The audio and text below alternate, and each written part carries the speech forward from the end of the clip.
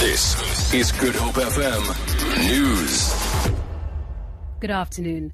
The National Police Department has deployed over 100 members of the Public Order Police to assist in the fight against the attack on foreign nationals in the greater Ethekwini Municipality area. KwaZulu-Natal Police Commissioner Mamonye Ngobi says the situation remains tense. We have received additional deployment from Nextant, about 110 members. They are being briefed. Some of them have already arrived last night. Some of them have been deployed. So we are trying our level best as the police, as the provincial joint in the security cluster to stabilize the situation. PSL Chairman Irvin Khoza says new strict security measures that govern the capacity at soccer stadiums have been implemented.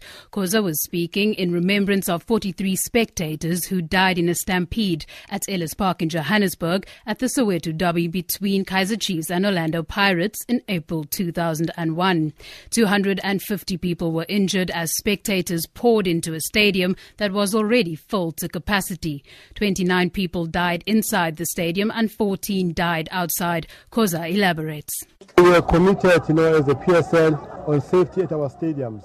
The Sports Act has provided certain requirements for a category of games. It must authorize the complement of the security personnel and also the number of people that must come to the stadium to make sure that we don't go over the capacity of the required requirements in terms of the new act. I think it was the impact of what happened at this park to avoid occurrence of the same kind of incident in our football again.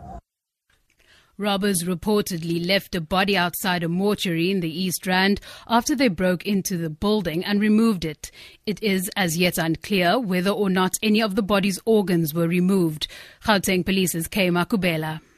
This morning when they opened the mortuary in Ratanda in East Rand, they found that the body was removed from the mortuary and it was found outside, but nothing was stolen from the premises. We are continuing trying to find out what was the motive of removing the body. So far, we are investigating a case of business burglary. No one has been arrested yet. We are continuing with our investigation. And finally, the final stage of Nigeria's election is underway, with voting for state governors and assemblies. In the hotly contested Rivers State, police had to fire shots in the air after people protested over the late arrival of voting materials. The poll comes 2 weeks after the opposition candidate Muhammadu Buhari won the presidential election, defeating the incumbent president Goodluck Jonathan. State governors are among Nigeria's most powerful politicians, the BBC's Mansour Liman reports. While presidential polls 2 weeks ago encountered some problems with the card reader, the semi-electronic process this time appears to be taking place without any hitches. The elections are hotly contested between the two main parties, the People's Democratic Party and the All Progressive Congress.